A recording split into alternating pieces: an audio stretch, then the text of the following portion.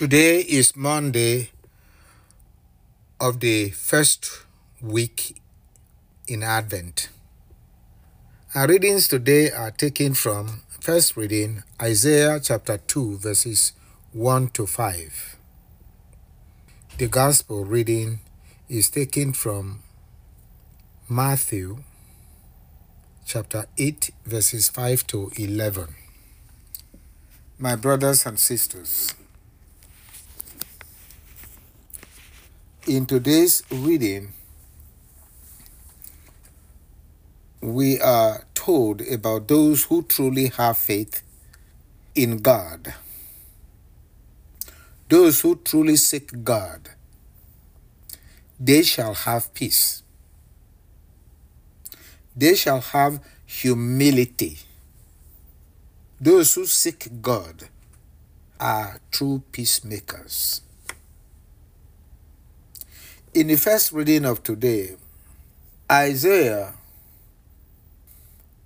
son of Amos, saw concerning Judah and Jerusalem, in days to come, the mountain of the Lord's house shall be established as the highest mountain, and raised above the hills. Knowledge of God and faith in God.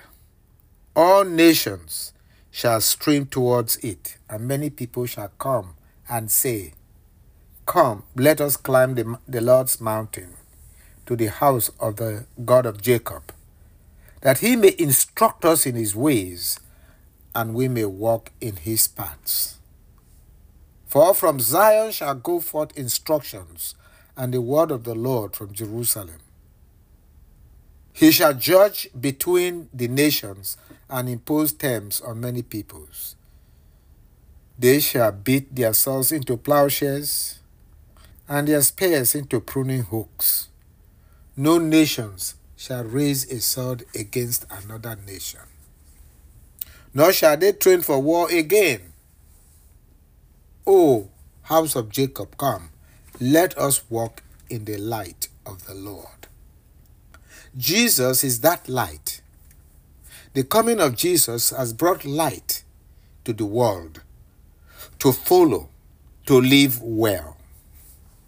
And they that live well, that believe in God, will be humble, and in humility they shall serve God in their neighbors.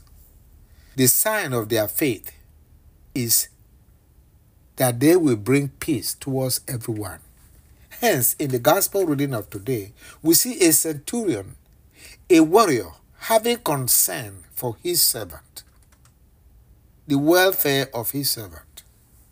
And when Jesus came to Jesus to ask him to come and heal his son, and when Jesus says, "I will come," realizing that he was a Jew, and that if Jesus comes to his house, he will be defiled, he said, "Please do not come. Only say the word, and my servant shall be well, shall be healed." He said, "For I am a soldier.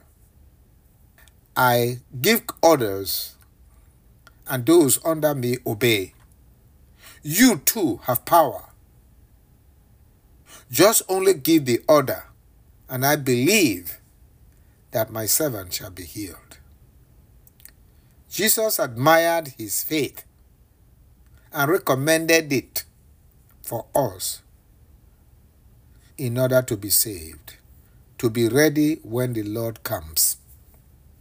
He says, "Never in Israel have I found such faith."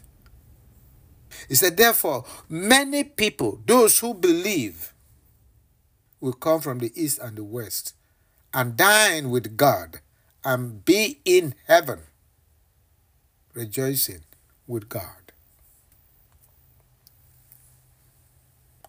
Let us have the humility to profess our faith and live accordingly. Like the centurion, who was a warrior, but had compassion on his servant, did not kill his servant.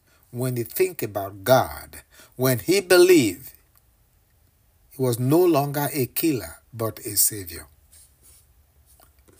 Let us pray for the church that we may follow and obey the word of God and not show off our authority and power, but seeing ourselves as servants in the hands of God to serve one another in peace and love. May the Lord come to find us waiting, ready to serve him through Christ our Lord. Amen.